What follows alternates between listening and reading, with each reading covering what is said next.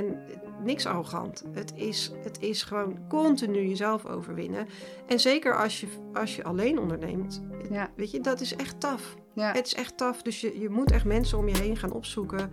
Die begrijpen wat het is. Die het al doorlopen hebben. Die snappen dat het niet makkelijk is. Maar die je ook liefdevol uitdagen. Ja, en je toejuichen. En je successen. Die je cheerleader zijn. Ja, de successen delen. En je shit mag er ook zijn.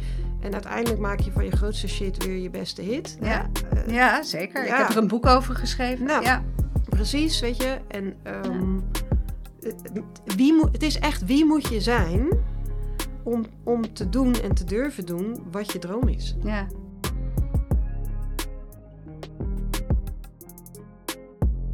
Goedemorgen Florien. Welkom in de Popcorn Principle podcast. Ontzettend leuk dat jij ook ja hebt gezegd, want ik heb een aantal maanden, denk ik, geleden, heb ik in jouw podcast gezeten. En hoe heet jouw podcast ook alweer? Bestseller Stories met Florien. Kijk, en dan mocht ik in omdat ik net mijn boek had geschreven. Maar vandaag is dus Florien bij mij te gast. En dat vind ik wel heel erg leuk, want Florien van Basten Batenburg is al heel lang mijn collega hier bij Good Place to Work. Ze was echt een van de allereerste leden die hier naar binnen kwam lopen. En wij trekken in ons ondernemerschap dus al ruim 11 jaar op. En hebben daarin veel meegemaakt. Maar vandaag gaat het vooral over jouw verhaal. En ik vind het altijd heel erg leuk om te horen van mijn gasten hoe ze waren als kind. Dus vertel eens, hoe was jij als jong meisje? Oh, als jong meisje. Ik was heel creatief en heel sportief. Grote verbeeldingskracht. Heel erg connected met de natuur en met dieren. Praat altijd tegen lieveheersbeestjes. Dat kan ik me nog herinneren. Ja, en dol op dansen, turnen en winkeltjes spelen. Ik weet gewoon nog, we hadden zo'n kist op de hoek van de keuken staan. Zo'n dekenkist. En daar had ik, zeg maar, dat was mijn territorium om te spelen. En daar had ik een kassaatje staan en een winkeltje. Dus het zat er ook al vroeg in om mijn eigen business te hebben. Wat leuk. Vertel eens over het gezin waar je vandaan komt. Waar ben je opgegroeid?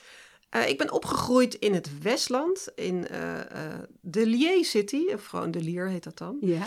Dus in het hart van de Kassen. Mm-hmm. En onder de rook van Rotterdam. Ja.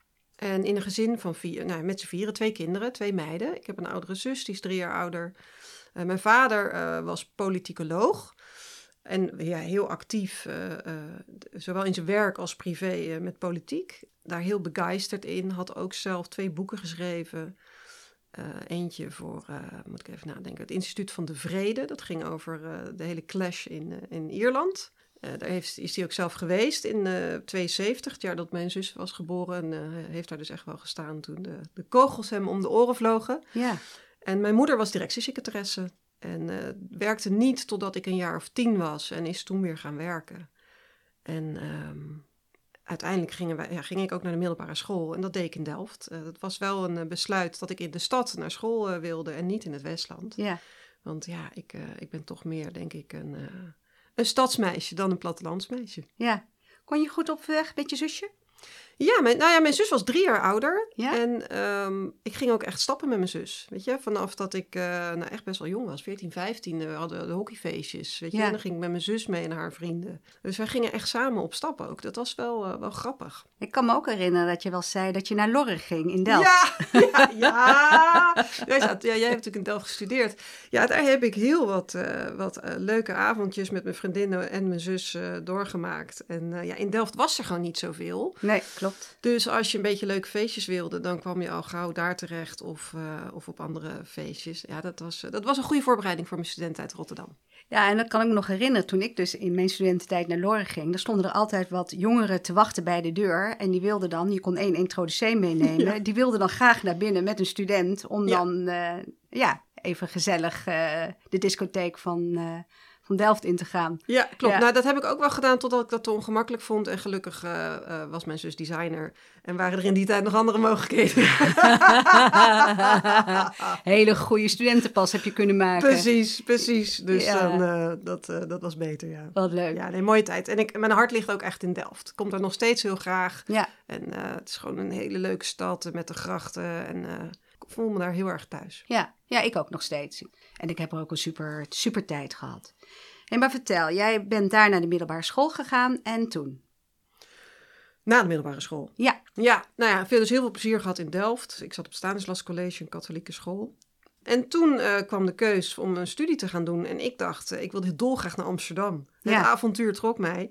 Maar daar sta ik mijn ouders een beetje een stokje voor. Want mijn zusje zat al in Rotterdam op de kunstacademie. Dus het was ook wel het idee dat ik ook naar Rotterdam zou gaan. Ik was wel, we hadden een beetje een stempeltje thuis gekregen van je zus is te creatief, jij de commerciële. Terwijl mijn zus ook echt hartstikke commercieel is. Ja. En ik ook heel creatief, maar je krijgt soms gewoon een stempel. Ja. En ik wilde graag naar Amsterdam. Mijn ouders vonden dat niet zo'n goed idee. Waarschijnlijk ook omdat ik volgens mij daar nog een oud vriendje had lopen van vroeger. En die zeiden, ga jij maar lekker naar Rotterdam. Ja. Mouwen opstropen, hard werken, niet lullen maar poetsen. Ook een beetje de Westlandse mentaliteit. Ja. En ik vond dat eigenlijk helemaal niks.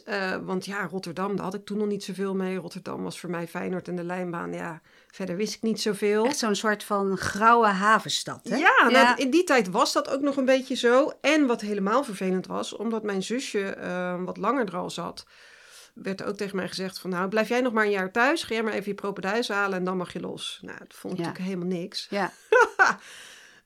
Maar achteraf gezien was dat een hele verstandige keuze van mijn ouders. Zodat mijn zus en ik elkaar later in ons studentenleven niet in de weg zouden lopen. Dat je in hetzelfde jaar terechtkomt of dat soort dingen.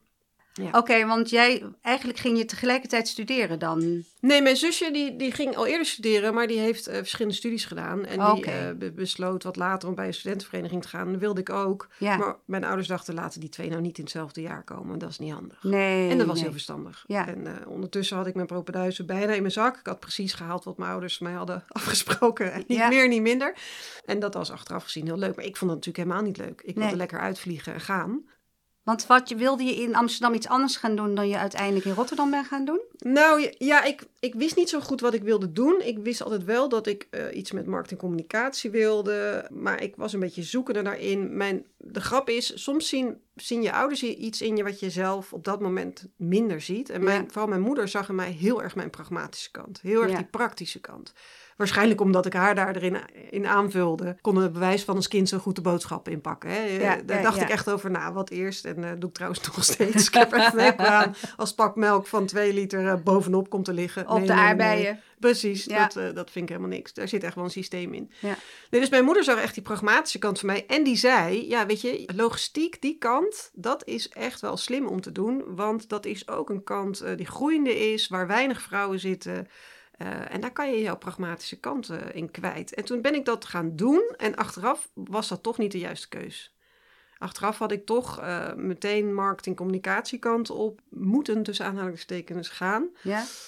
Omdat daar echt ook een heel groot natuurlijk talent van mij ligt. Hè. Ik schrijf al. Toen ik 6 was, schreef ik al. Was ik dol op schrijven. En achteraf wederom ben ik daar enorm dankbaar voor. Want ik ben dus een pad ingeslagen wat ik anders zelf niet had gekozen. Heb ervaring en skills opgedaan die ik anders niet had opgedaan. En als ik meteen dat hele creatieve pad in was gegaan en bewijs van alleen maar bij bureaus had gewerkt, had ik niet in corporate gewerkt, had ik niet in supply chain gewerkt, was ik niet zo ook van processen, was ik niet zo bezig geweest met ICT, wat nu als ondernemer echt zo'n cadeau is dat ik die ervaring heb. Ja, maar hoe kwam je moeder, het is wel interessant hè, je moeder was directiesecretaresse, je vader politicoloog. Ja. Hoe kwam je moeder eigenlijk bij logistiek? Nou ja, mijn moeder was iemand die wel heel veel las. Hè? Die las alle kranten en die hield ook wel, had wel een neusje voor trends en dat soort dingen. Dus die pikte ook wel dingen op. Okay. Die voelde dingen ook wel aan. Weet je, ook dingen als wanneer het ging sneeuwen. Want had ze de dag ervoor een koude rug. Nou, daar moest ze altijd heel hard om lachen. Maar ze had wel uiteindelijk altijd gelijk. Ja. Dus eigenlijk, je ging een studie doen waar je eigenlijk niet heel erg om zat te springen. Nee. En hoe was dat voor jou toen je dus naar Rotterdam ging en die studie moest gaan doen die eigenlijk niet jouw eigen keuze was? Ja, die studie deed ik erbij. Dat was meer een excuus en ik heb een heel leuk studentenleven gehad. Weet je, ik heb met name, ik heb het meeste geleerd, vind ik, van mijn studententijd door bij een studentenvereniging te gaan, daar heel actief te zijn, functies te doen, bestuursfuncties te doen, daar heel actief in te zijn, een groot netwerk op te bouwen. En die studie deed ik er een beetje bij. En ik werkte ook nog bij Ahoy. En ik werkte bij de Stoep, een kroegje destijds op Oostplein. Ja, weet je, ik heb gewoon daar zoveel van geleerd. En door bij zo'n studentenvereniging een jaar lang ook bestuur te doen, leer je gewoon een tent runnen, weet je. Ja. En leer je gewoon hoe dat in zijn gang gaat. Ja, dat was waanzinnig gaaf. Ik vind dat ik daar het meeste van heb geleerd. Ja. En toen ging ik stage lopen bij Unilever. En ook mijn afstudeerstage. Ja. En welk jaar was dat? Dat moet ik echt nadenken. Ik denk 2000, 2001, zoiets. Oké, toen werkte ik dus nog. Ja, weet je. Dus misschien zijn we elkaar ooit tegengekomen. Nou, weet niet. Ik zat op het WNA. Destijds bij O'Jays. Ja, daar ben ik vaak wel geweest. Ja, Operations Group, Ice Cream and Frozen Met Bas Foods. Kasteel, Ja, nou, die was mijn begeleider. Ja, daar ben ik zeker een aantal keer geweest. Dus ja, briljant, hè? Dat vind ik echt zo'n rare gewaarwording dat je iemand misschien wel hebt ontmoet, maar dat op dat moment natuurlijk helemaal niet beseft. Precies. En het was ook in het Engels. Mijn scriptie was ook in het Engels. En dat is iets wat me altijd heeft getrokken, internationaal werken. Ja. Mijn moeder sprak ook heel veel talen heel goed. Hè? Ook door haar nog ouderwetse schroeversopleidingen van vroeger. Ja.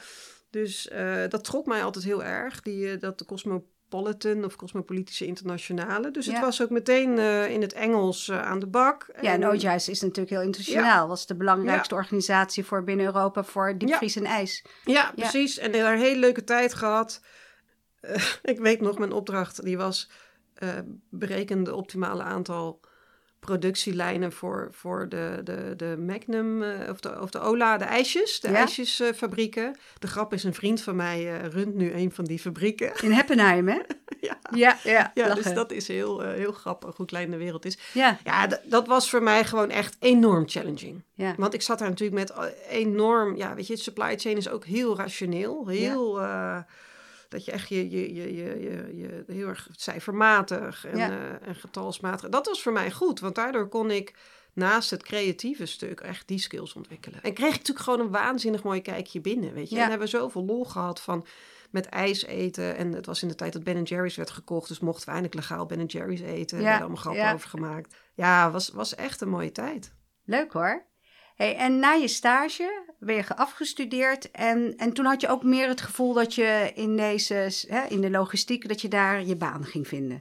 Ja, dat heb ik ook gedaan. Toen ben ik gaan praten met Douwe Egberts, Sarah Lee Douwe Egberts. En ik heb toen meegedaan een weekend challenge, dat was wel lachen eigenlijk, nu ik eraan denk, in de supermarktwereld. Daar was toen, hoe heet die supermarkt, die uiteindelijk ook helemaal... Super de Boer? Nee, die helemaal gereorganiseerd werd. Met die zwarte plafonds. Ik moet even nadenken. Die hadden een nieuwe CEO en die hadden echt gewoon een weekend om nieuw personeel te recruiten. Dus je werd een weekend lang... Dan sliepen we in de oude vanillefabriek in Rotterdam. Ja. Dat was echt briljant. En je werd gewoon enorm getest en gekeken of ze je wilden hebben. En toen was ik er door en toen ben ik op gesprek gegaan. Maar toen kwam ik daar bij een magazijn binnen op een gesprek. En ja, weet je, ik vond de omgeving gewoon... Ik vond het gewoon niet tof genoeg. Nee. Ik vond het te transportgericht, te grijs noem ik het misschien maar. Te grijze muis. Ik dacht, nee, dat is niet voor mij. Nee. En kruideniersmentaliteit is het al helemaal niet voor mij. En dat was dus ook anders dan je stagetijd bij Unilever toen? Ja, en toen heb ik dus gekozen voor Sarah Lee Douwe Egberts. Ja. En dat was echt een goede keus. Ben ik daar begonnen. En dat was ook weer tof in de tijd dat Senseo net nieuw was. Hartstikke geheim. Dus dat was echt nog met dichtgeplakte fabrieken, weet je wel. Maar ik liep dan elke ochtend de fabriek binnen om naar mijn werkplek te gaan. En ik had een waanzinnig gave manager, weet je, die mij ook heel erg inspireerde. Die trouwens later zelf ook de marketing is gegaan en zijn eigen onderneming nu heeft. Hele mooie kerel. Harm van Dijk, ik zal zijn naam even noemen. Ja, en veel van hem geleerd en een hele mooie tijd gehad. En hoe lang heb je daar gezeten? Ik heb daar niet eens zo heel lang gezeten. Neem aan in Utrecht. Ja, in Utrecht. Ja. Hele grote SAP-implementatie toen gedaan. Ja. Dat was waanzinnig leerzaam. Weet je, ook hele grote operaties. Een grote verandering. En ik voelde al gewoon heel snel, ik wil meer naar het commerciële. Dus mijn stap intern die ik had bedacht was... dan stap ik van supply chain naar demand planning... en meer richting sales en meer richting die kant, marketing, sales. En dat had ik voor mezelf helemaal bedacht. Maar intern hadden zij voor mij een andere rol bedacht. En daar was ik het niet mee eens. Dus toen ben ik om me heen gaan kijken. En toen vond ik in Rotterdam een waanzinnig gave baan bij Reebok Europe. En daar was net een Amerikaanse overgekomen uit Amerika natuurlijk... om een nieuwe afdeling op te zetten. En ja, dat hebben we samen gedaan. Dat was te gek. Want woonde jij eigenlijk ook nog in Rotterdam? Ja, ik woon in Rotterdam. Oké, dus je ging elke dag naar Utrecht toe? Ja, ik ging in mijn Suzuki Swift, die ik voor €600 van een vriendin had overgekocht, tufte ik elke dag op en neer. Ik heb ook nog heel lang in het begin de trein gedaan. Nou, daar werd ik helemaal gek van. Ja. Om 7 uur 's morgens in de trein en vaak ook nog moeten staan. En toen ik nog in Utrecht Centrum zat, was dat oké. Maar op een bepaald moment ben ik ook naar Laagweide gegaan. Was gewoon niet meer te doen. Nee. Ja, het kost je gewoon 1,5 uur heen, of bijna 3 uur per dag, weet je, of 2,5 uur per dag. En ik vond dat te veel van mijn persoonlijke leven afhapte, weet je, met sporten en laat thuis. En toen had ik nog geen kinderen, maar ik dacht, nee, dit is het gewoon niet. Je had wel een partner al toen? Ja, ik woonde samen. En weet je, ik dacht, dit is het gewoon niet. Nee. Dus toen vond ik in Rotterdam op het Wena een super internationale baan op het Shared Service Center Reebok Europe. Ja. Met waanzinnige, gewoon zelf een nieuwe afdeling creëren, als eerste aangenomen worden en dan nieuwe mensen aannemen, team bouwen. Waanzinnig exciting, een groot avontuur. En ook, wederom vond ik heel tof, had ik een leidinggevende.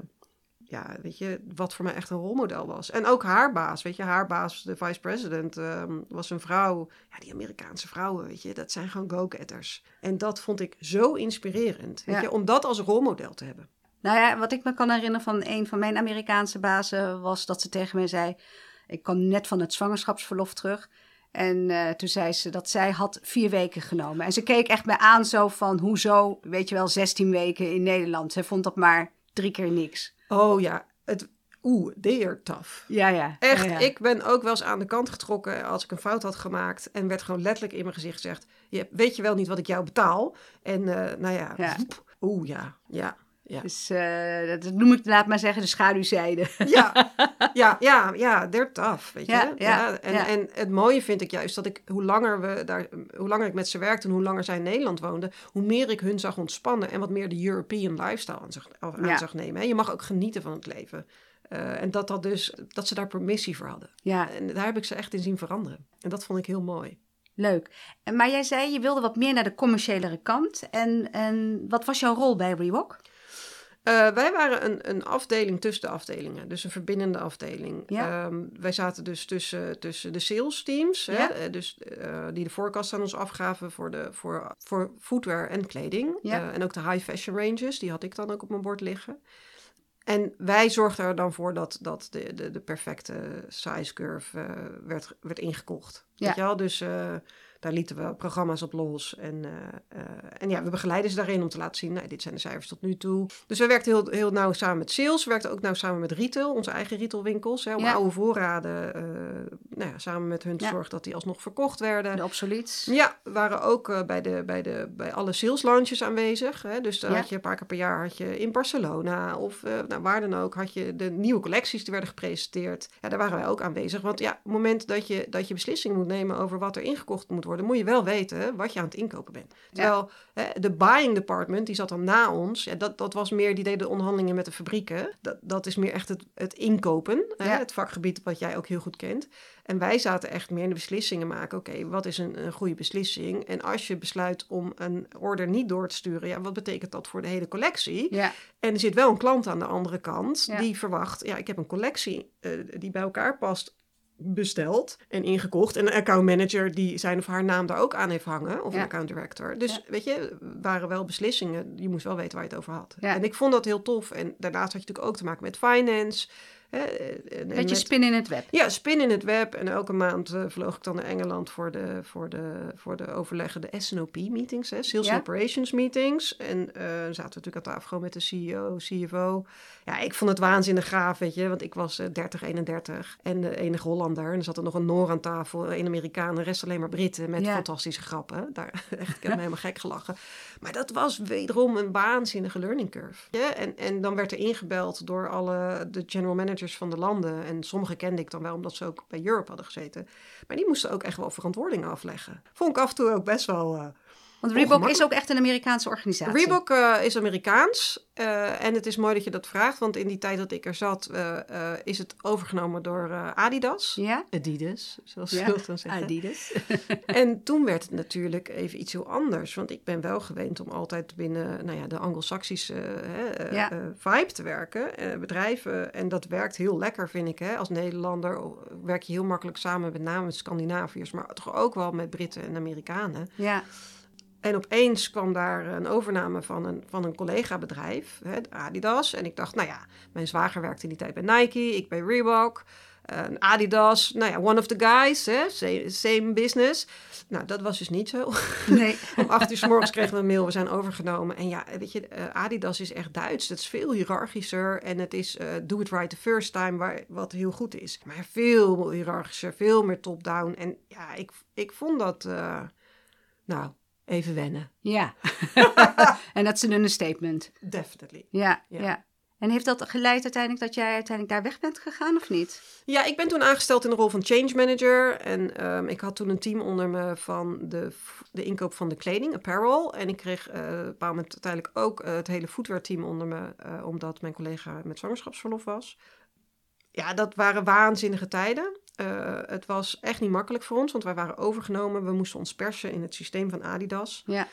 Ik had net een nieuwe afdeling opgezet met mijn manager en werd opeens in het systeem van een ander geperst. Nou, systeemwise, ik hou daar niet zo van. Ja.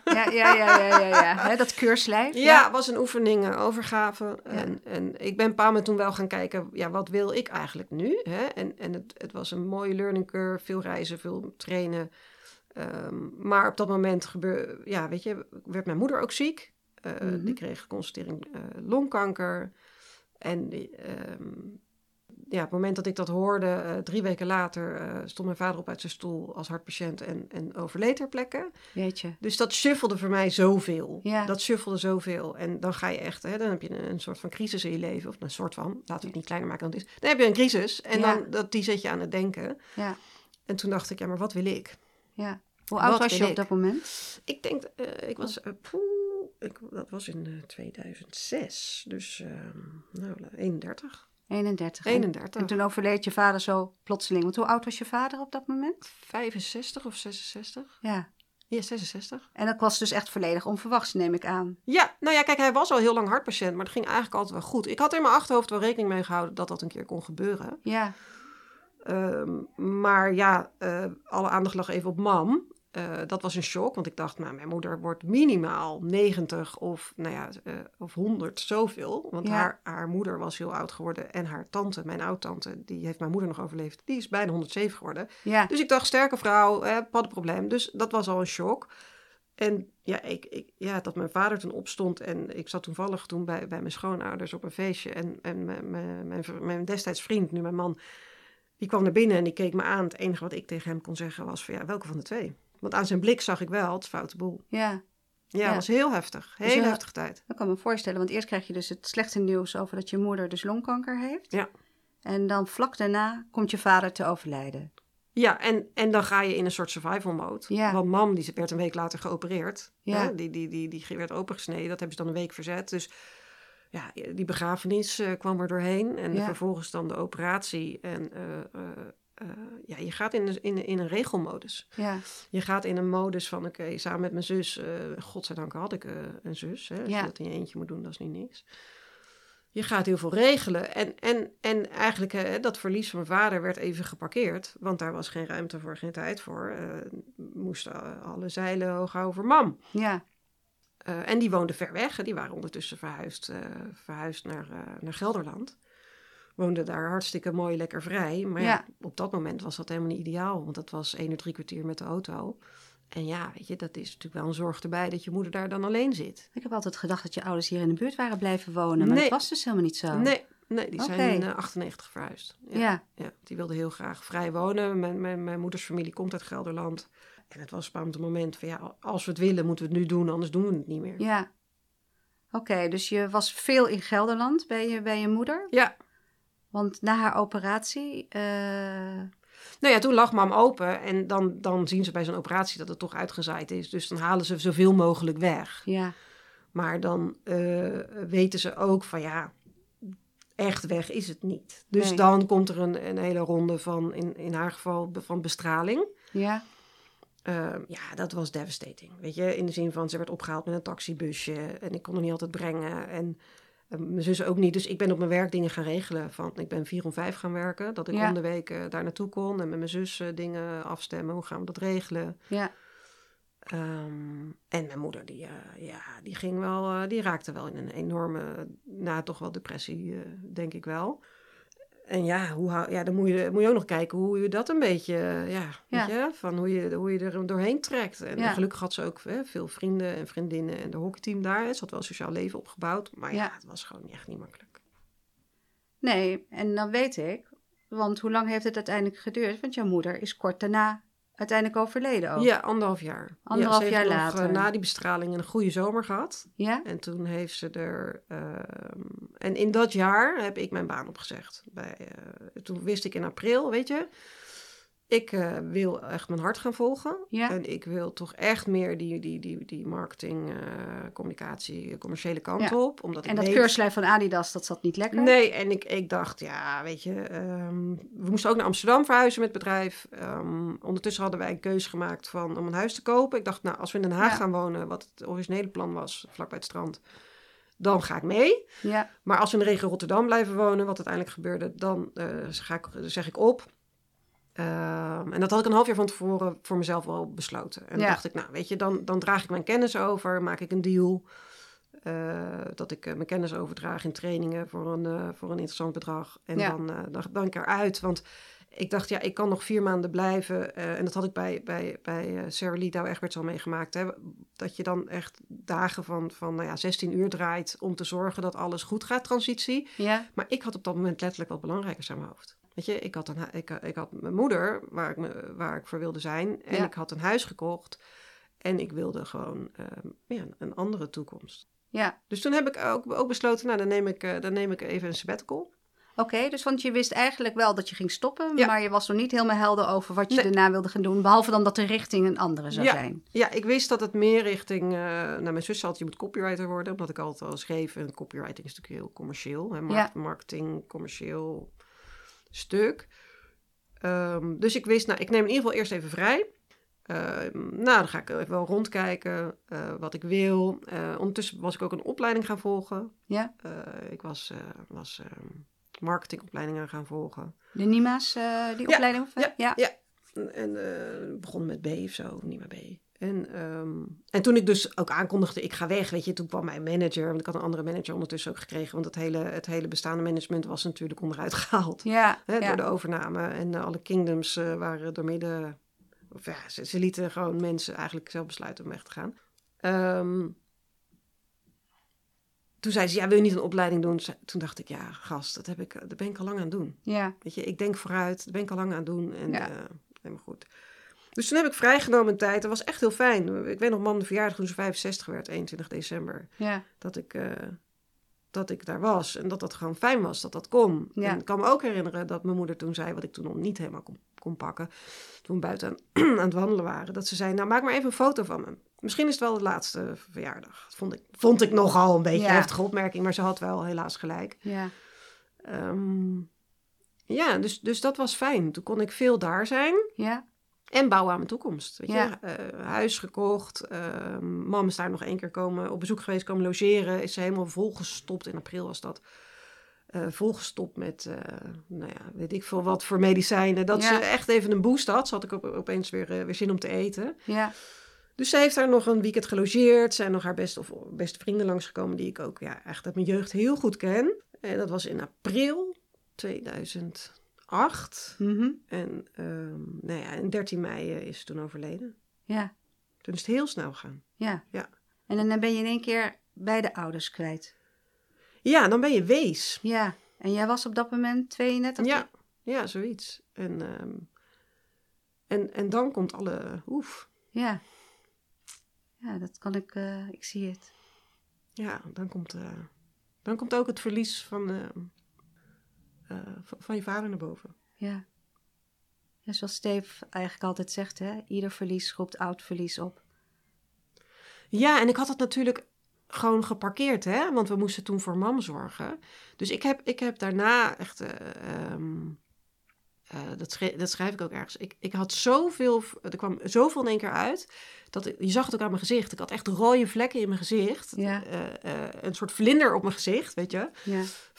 Dat was eigenlijk letterlijk de rouw die eruit kwam. Het verdriet en alles. En dat was in één keer boem. Ja. Maar dat was een zomer die even heel pittig was. Want je was nog steeds in je sabbatical? Ja, ik was nog steeds in mijn sabbatical. Ik wist wel ondertussen wat ik wilde. Ik wist heel goed wat ik wilde. Ik wilde bij een brandingbureau gaan werken in die hoek. Dus ik wist wel wat ik wilde. En ondertussen huis verbouwd. Gingen ook nog trouwen. Het huis van mijn ouders verkocht. Nou ja, samen met mijn zus. Dat hele huis leeggehaald. Sorry. Wist je al dat je ging... Je wist waarschijnlijk dat je ging trouwen. Ja. Maar was je huwelijk al gepland voordat je wist dat je moeder zou komen te overlijden? Nee. We hebben het wel aan mam verteld. We gaan trouwen. Maar we zagen wel dat dat niet ging gebeuren waar mam nog bij kon zijn. En toen hebben we gezegd, nou ja, dan laten we dat gewoon los. Ja. Weet je, dus in mei overleed mam. En wij waren toen net verhuisd. En even nadenken... In augustus hebben we het huis van mijn ouders toen verkocht. In oktober zijn wij getrouwd. Ja. In november begon ik mijn nieuwe baan als accountmanager bij een brandingbureau. Wat inderdaad allemaal grote accounts had als Unilever. En, weet je, die wilden mij gewoon hebben omdat ik uit die business kwam. Ja. Dus het waren wat we noemen de life-changing moments. Die kwamen allemaal lekker tegelijk. Ja. En ik had toen nog geen kinderen, mijn zusje wel. Maar ik weet ook nog dat ik toen heel bewust heb gezegd... Nou, weet je, zwanger worden stel ik nog heel even uit. Ja. Even niet. Ja. Nu even niet. Ja. Waardoor ik dus relatief wel wat later kinderen heb gekregen. Mm-hmm. Maar ja, dat waren gewoon bewuste keuzes. Van, hoeveel kan je tegelijk hebben? Hè? Ja. Wat kan je als mens dragen? Ja, nee, dat snap ik heel goed. En jij ging bij het brandingbureau werken... Dat zat ook in Rotterdam? Ja, het zat ook in Rotterdam. En je gaat het niet geloven. Ja? Ik ging aan de bak als accountmanager. En met name voor Unilever als een van de main accounts. Maar ook Stibbe, advocaten en KPMG, nog een aantal.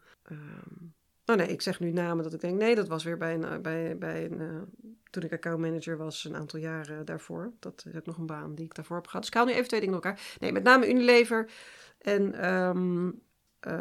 food, gedreven bedrijven en lifestyle. En je gaat niet geloven, ik begon daar in november. Ja. En in januari kregen we de melding, we zijn overgenomen. Oké. Oh my god, we zijn overgenomen door een Belgisch bedrijf, Emakina. Een groot bureau. Ja. Dus here we go again. Ja, en van de Belgische cultuur lijkt meer op de Franse cultuur dan die op de Nederlandse. Ja, veel hiërarchischer. Ja. En, dus dat was weer interessant, om het zo te noemen. Interessant. Weer een understatement. Ja, was wel weer even slikken. Weer een nieuwe general manager. Nieuw management. En ook hele gave dingen, weet je. Toen gingen we... Dat was 2009. Facebook was net 2008 ontstaan. En wij gingen de eerste online community voor vrouwen lanceren... in samenwerking met Unilever en Sanoma. Want dat was van Unilever. Maar wij runden dat zeg maar op de achtergrond. De techniek. Hoe heette dat ook alweer? You Know Me. Ja, You Know Me. Ik ken het nog. Ja. En later, precies. En Procter lanceerde op een moment Lekker in het Leven. En daarna heb ik ook voor Lekker in het Leven heel veel gedaan. Ja, nee, dus en dat was waanzinnig gaaf, weet je, om daaraan mee te mogen werken. Ik zat daar als projectmanager en verbinder wederom van de partijen. En een heel stuk copy ook en een stuk hoofdredactie. Duidelijk meer creatief. Ja, ik had ook aangegeven, ik vind de account leuk, maar ik wil eigenlijk meer naar het hoofdredactie, copy stuk, content marketing stuk, die stap maken. Dus die stap heb ik ook gemaakt. Zij boden mij daarna nog een hele interessante baan aan om ook veel in Brussel te zijn en echt daar het project te gaan trekken. Maar ik voelde aan mijn water, maar ik ben nu wat ouder en ik wil ook kinderen en er staat heel veel druk op. Ja. Dus mijn buikpijn was, als ik dat doe, dan word ik een workaholic. En dan denk ik niet dat mijn lichaam zegt, zullen we even lekker zwanger worden. Dus ik voelde ook wel aan van dat is denk ik niet verstandig. Ja, ik ben ambitieus, heel ambitieus. Maar het moet niet ten koste gaan van andere dingen die heel belangrijk zijn. Ja. Dus toen heb ik gezegd, nee, dat werkt niet voor mij. Nee. En niemand snapt er de ene bal van. En achteraf denk ik ook wel eens... mooie promotie. Ja, achteraf denk ik wel eens, misschien had ik het wel moeten pakken, misschien niet, weet ik niet. Dat is achteraf, heb je niks aan. Maar op dat moment voelde dat van als de goede keus en de juiste keus. En ik volg altijd mijn intuïtie. En mijn intuïtie heeft zeker bijna de laatste tijd toch ook? Ja. Heeft eigenlijk altijd gelijk. Die pikt dingen op van dit is wel goed, dit is niet goed. Maar je intuïtie kan ook tegen je werken. Hè? Ja. Want als je te veel op je gevoel afgaat en je besluit om veilig te blijven, dan maak je keuzes die veilig zijn. Ja. Dan ga je niet buiten je comfortzone. Maar op dat moment was dat de juiste keus voor mij. En daar heb ik een mooie tijd gehad. Maar veranderde het ook weer dat het heel snel, dat ik dacht, die baan is het niet voor mij, wat dan wel? En toen ging voor het eerst het ondernemerschap spelen. Ja, toen hield het eigenlijk op. En toen maar volgens mij, ben ik heel even onderbreken, jouw zusje was inmiddels wel ondernemer geworden, of niet? Ja, mijn zus is altijd al heel snel zelfstandig geweest als designer. Ja. En heeft ook de eigen flexplek in Hilversum gerund. En die is altijd al heel... Eigenlijk, ik weet eigenlijk... Ze heeft wel eens... dat is het grootste deel van haar leven zelfstandig geweest. Oké. Ja. Goed. Ja. Maar voor jou kwam dat eigenlijk op dat moment pas Ja, op dat moment. Want ik ging weg. Want ik zei, dat is toch niet wat ik wil. En een paar weken later ging de telefoon eigenlijk. Kan je terugkomen als interim hoofdredacteur van dat platform. Van You Know Me. Ja. En ook projectmanager. En toen zei ik, dat vind ik hartstikke tof. Dat vind ik tof. Dat voelt voor mij heel goed. Dus toen bleef ik er wel bij betrokken, maar on my terms. Ja. En dat was echt eigenlijk de kickstart van ondernemerschap als freelancer. Hoe heette jouw onderneming op dat moment? Ja, copywriter.nl. En dan fonetisch geschreven. Ja. KoppieWraiter. Ja, ik kan me nog herinneren. Ja. En wit met de roze. Ja. En mijn zus had het logo gemaakt. En dus dat was echt een dream come true. En dat was in 2009 dus? Ja, 2009. Dat was een dream come true. Wat ik had gezegd, ik had 1 of 2 jaar daarvoor dat uitgesproken. Hè? Je moet je wensen en dromen ook uitspreken. Van dat is wat ik echt wil.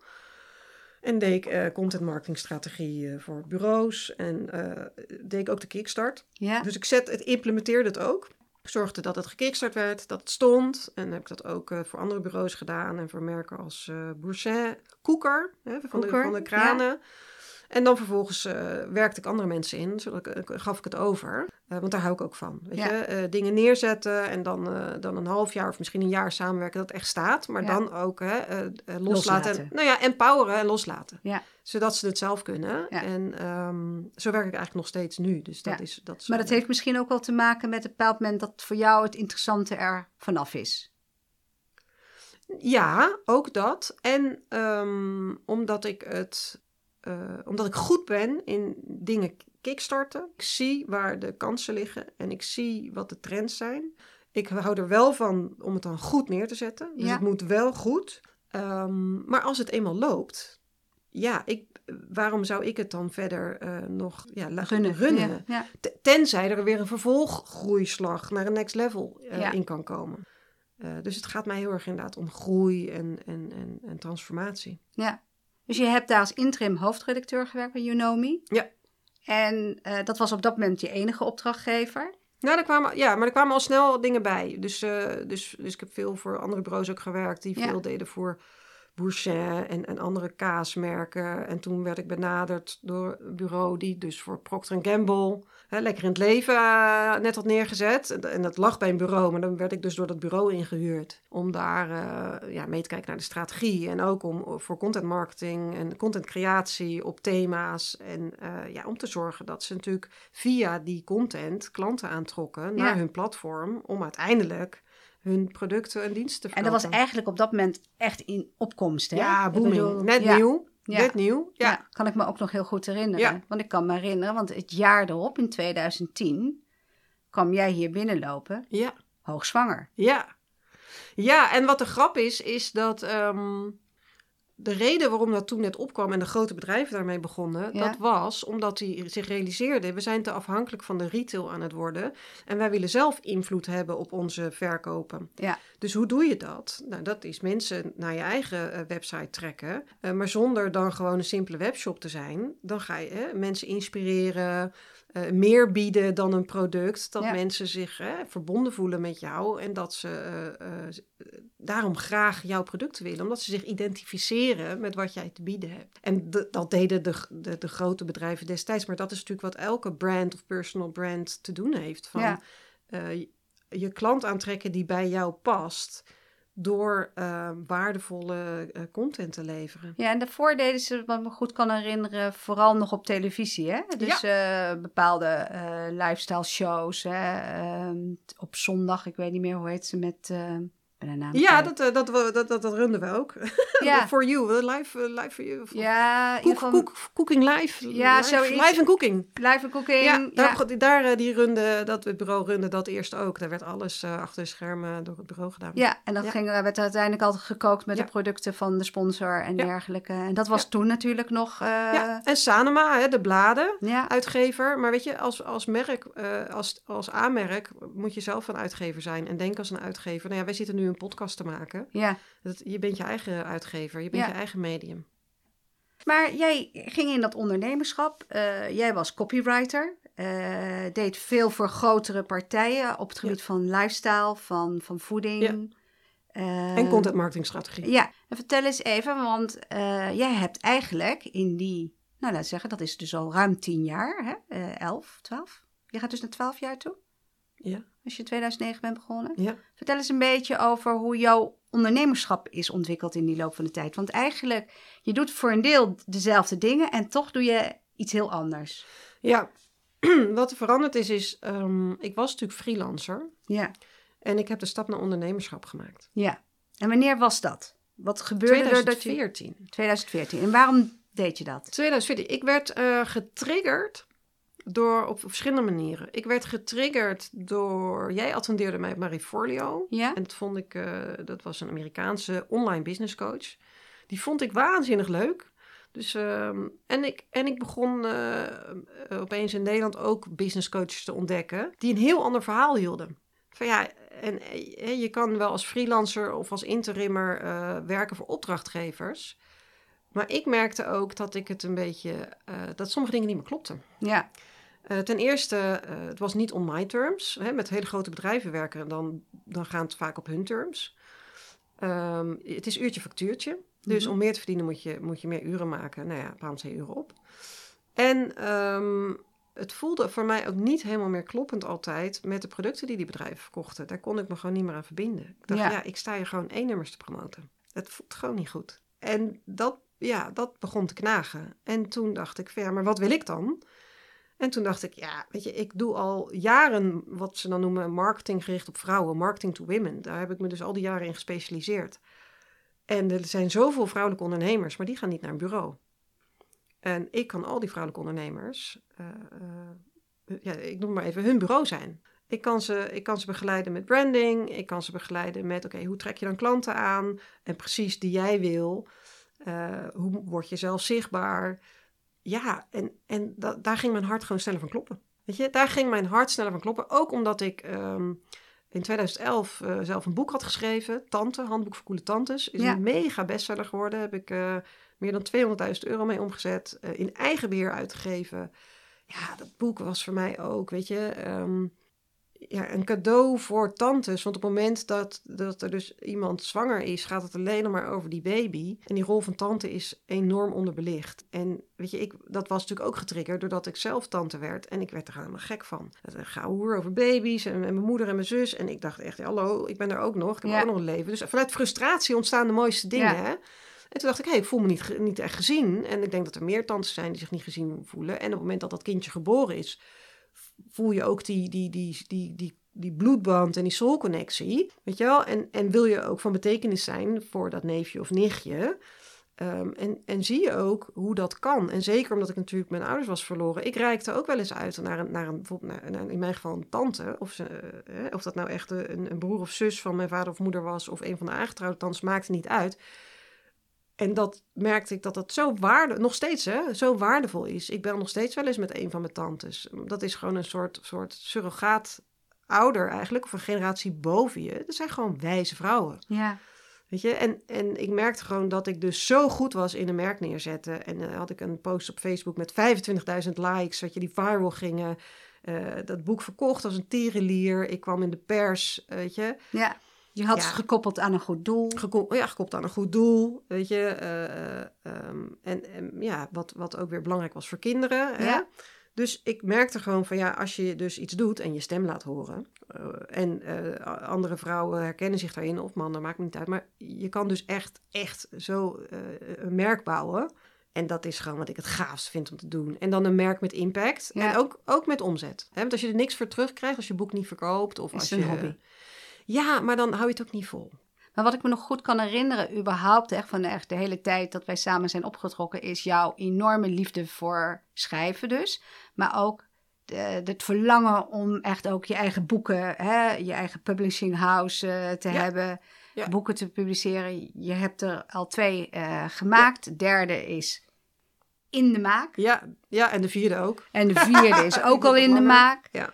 Dus, maar vertel verder. Dus jij was op het pad meer gekomen van echt pure content marketing die jij voor anderen deed. Ben je eigenlijk gegaan naar meer wat jij zelf wilde en waar je bij wilde helpen? Ik dacht, ik ben alleen maar merken aan het bouwen voor de grote aanmerken. Ja. Dus als zij mij inhuren, dan ben ik dus echt wel gewoon echt heel goed. En dat klinkt wel arrogant. Maar ik creëerde daar van alles. En die aanmerken hadden het gewoon niet voor elkaar. En toen dacht ik, weet je, hoe kan het anders? Ja. En hoe kom ik uit de rat race van het uurtje factuurtje en het moet op hun voorwaarden? En wat wil ik? En het schrijven is een vorm voor mij. Want mijn passie is create to inspire. Je kan je stem laten horen via schrijven, je kan je stem laten horen via podcast, je kan je stem laten horen via video's. Ja. Kijk, de vorm maakt niet zoveel uit.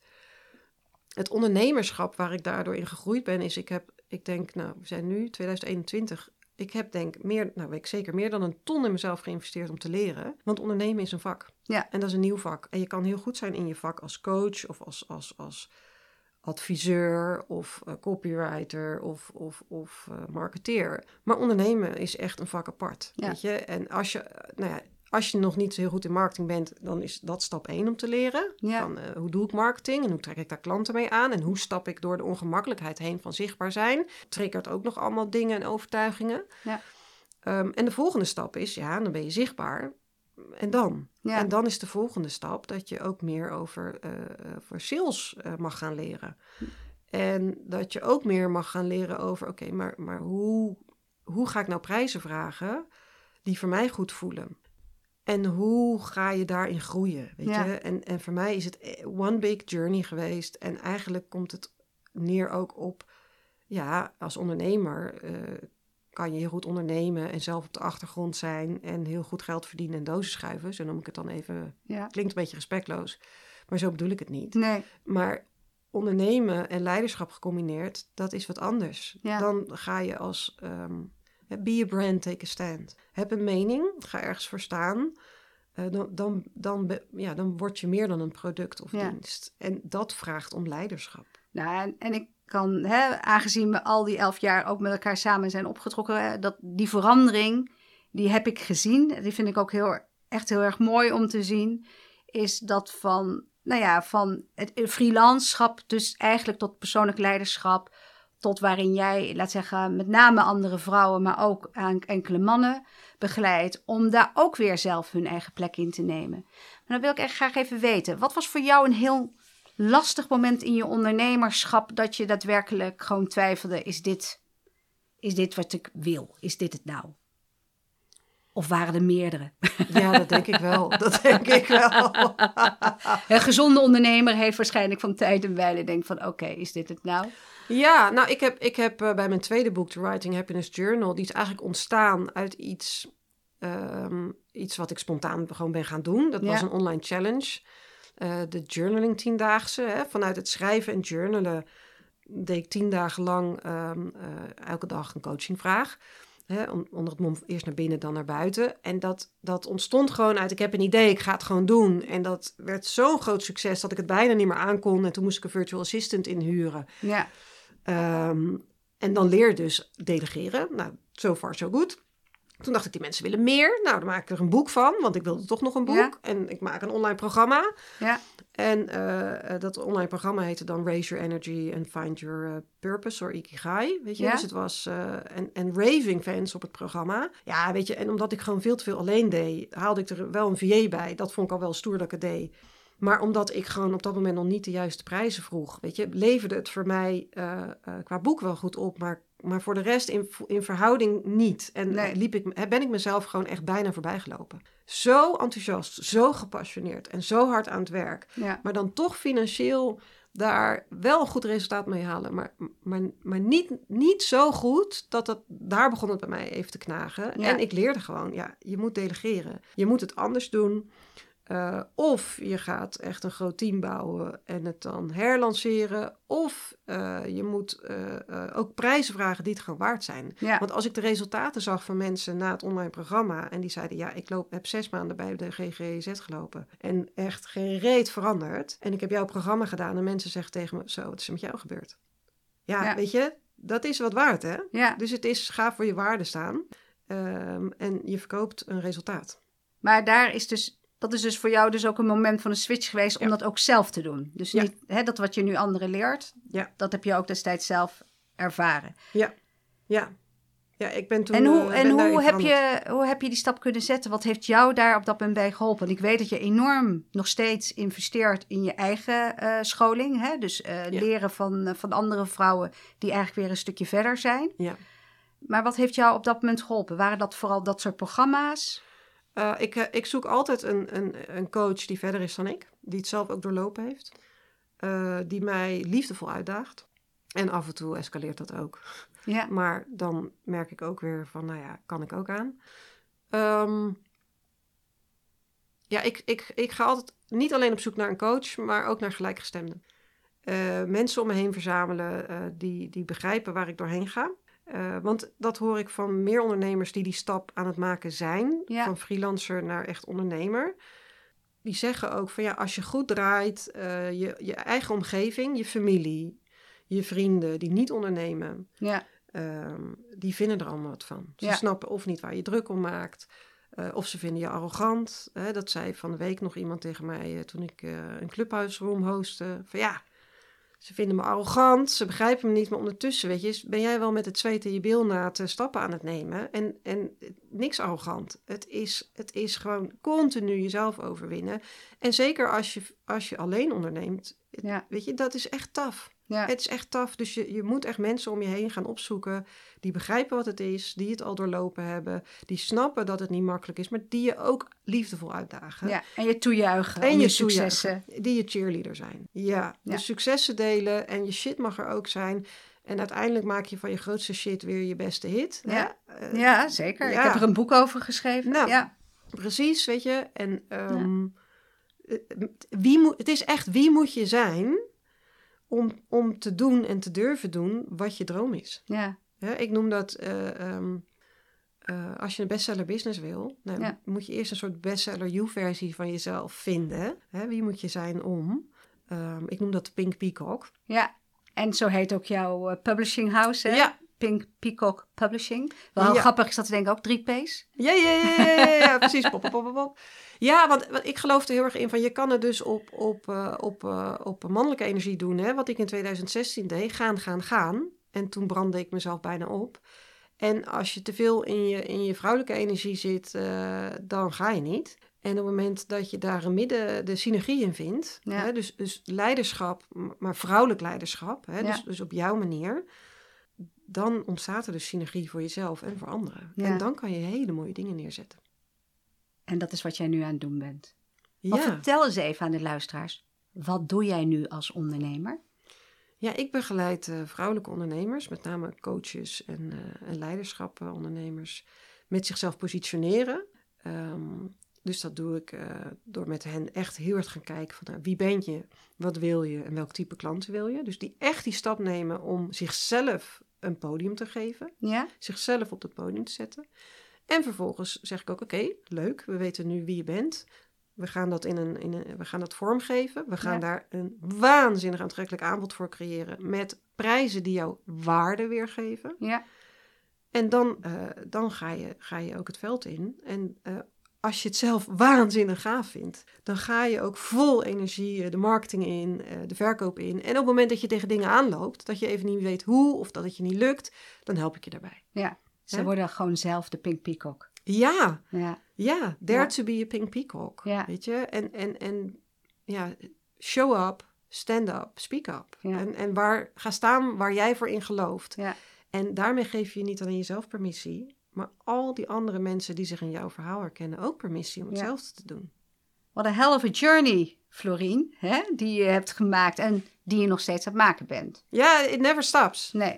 Groei stopt nooit. Nee. En nou ja, het gaat ook om de reis. Ja. Het gaat om persoonlijke groei. Wie moet je zijn om... Ja.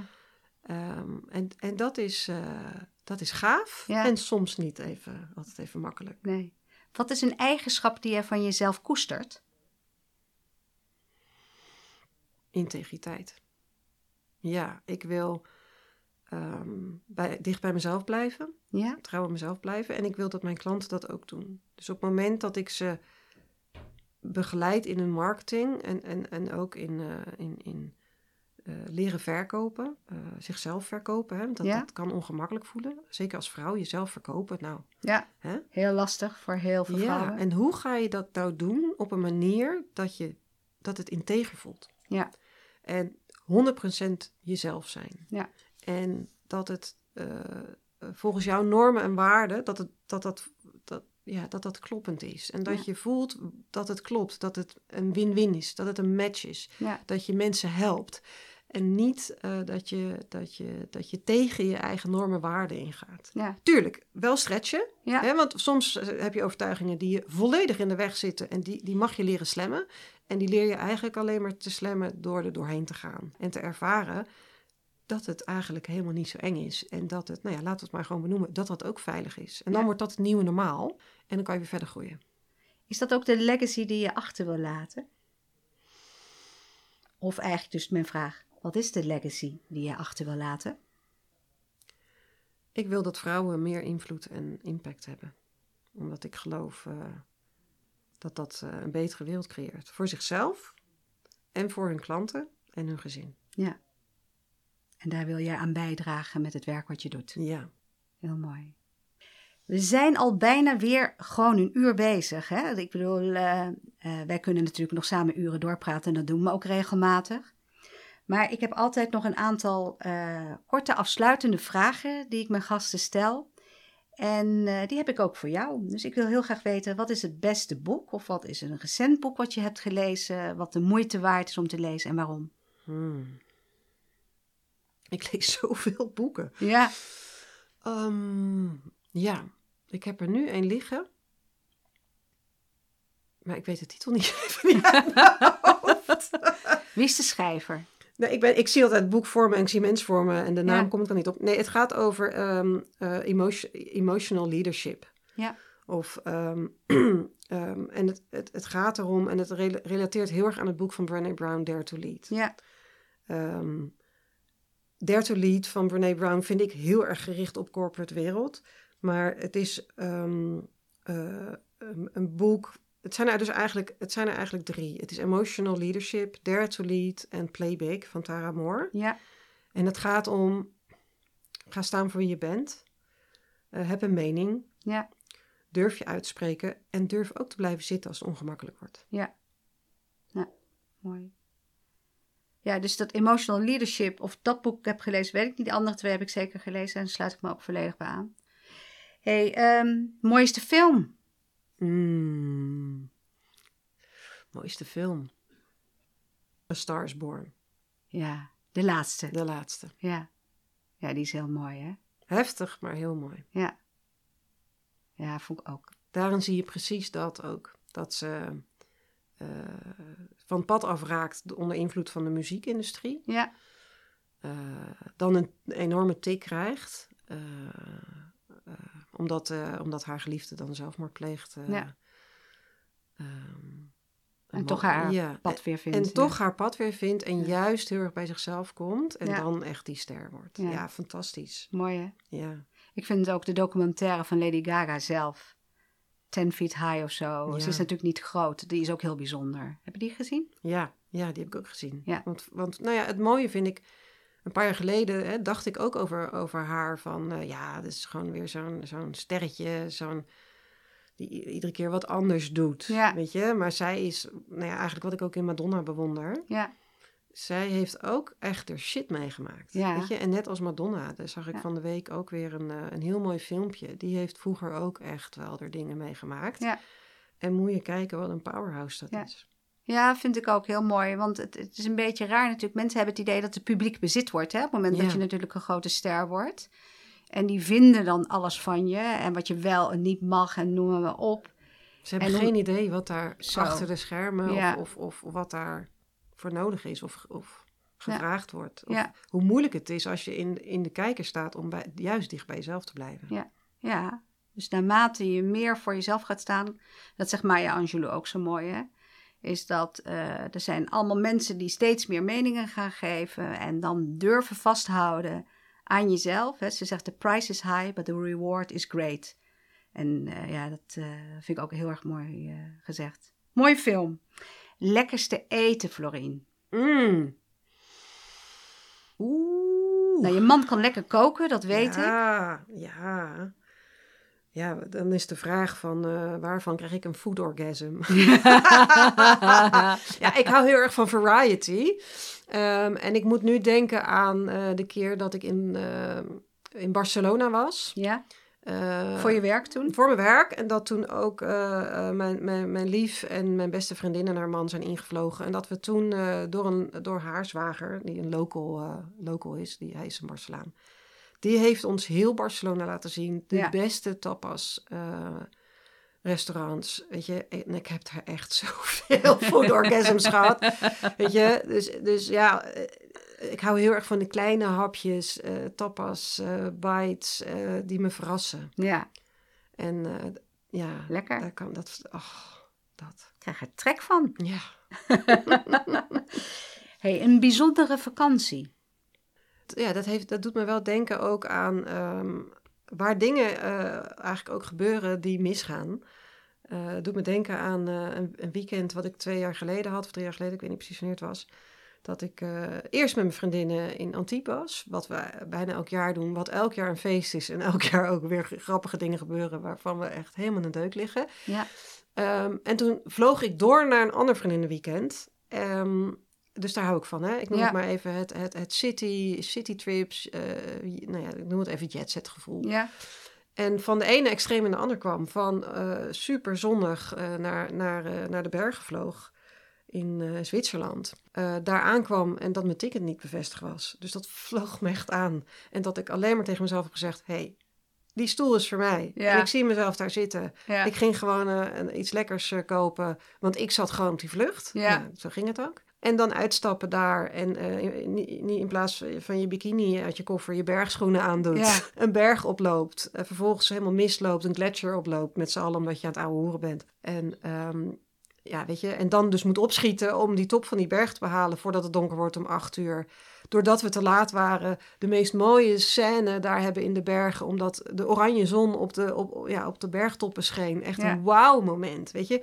En juichend bovenaan komen, dan nog even een stuk verder moet om uiteindelijk bij het restaurant te komen waar je dan kaasfondue mag gaan eten. Te moe zijn om kaasfondue te eten. Ja. Met je hoofd in je bord vallen, daar met 9 vrouwen waarvan je de helft niet kent. Waanzinnig mooie gesprekken te hebben gehad. Met een dierbare vriendin, weet je, het was haar 40ste verjaardag. De meest gave ervaring opdoen. En vervolgens op de vlucht terug tegen elkaar zeggen... Hey meiden, zullen we met z'n vieren ook gaan skiën? Ja. En dan ook gaan skiën en weer een nieuw avontuur induiken. Ja, mooi. Dat. Klinkt heel goed, mooi. Hey, en dan mijn laatste vraag. Wie is jouw rolmodel of wie zijn jouw rolmodellen? Dat wisselt. Maar Marie Forleo komt bij mij altijd terug. Ik vind haar inspirerend. Haar enthousiasme vind ik aanstekelijk. Haar energie. Ze is slim. Ze is zakelijk. Maar ze is ook fun. En krijgt ook shit voor de kiezen. Ja. En staat dan weer op en gaat weer door. Ja. Dus Marie Forleo blijft voor mij altijd een rolmodel. Ik heb haar ook in Londen gezien 2 jaar geleden toen haar tweede boek uitkwam. Haar eerste boek is briljant. Want het is een topic... Make Every Man Want You. Maar als je dat boek leest en tussen de regels doorleest... gaat het over wie moet je zijn om. Gaat het ook over dat ondernemerschap. Ja, zij is zo briljant. En van de week, of een paar weken geleden... schreef ik ook nog 2 andere namen op. Ik vind Tara Moore, de auteur van Play Big... vind ik ook een waanzinnig inspirerende vrouw. Ja. En mijn oud-tante. Ja, en dan krijg ik kippenvel als ik het zeg. Ik ken haar eigenlijk helemaal niet zo goed. Het was zeg maar die strenge oud-tante in chic Den Haag, waar wij... die 107 is geworden. Bijna 107, ja. Ik heb haar samen met mijn oom, heb ik haar urn in het familiegraf bijgezet. Ja. En zij was een beetje de strenge oud-tante waar je echt wel een beetje kwam oplijnen in het Haagse. Maar zij had wel een leven gehad. Zij was helaas... kon zij geen moeder worden. Ik weet niet, dat was wat het was.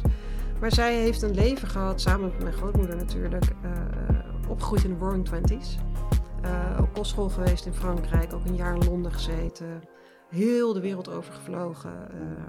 Haar man zat ook in de politiek. Ja, een vrouw naar maar een hart. Ja. En belezen, maar kon ook over voetbal meepraten. Vrouw van de wereld. Mooi. Ja. Kan ik helemaal zien zitten. Lieve Florien, we zijn gewoon aan het einde gekomen van deze podcast. En ik geef altijd graag nog even jou de mogelijkheid om te vertellen aan de luisteraars waar ze jou kunnen vinden, hoe ze met jou in contact kunnen komen. Dus vertel, hoe heet je website? Hoe maken ze contact met jou? Je kunt mijn website vinden, www.florienvanbasten.nl. Je kunt mij op Instagram vinden, Florien van Basten Batenburg.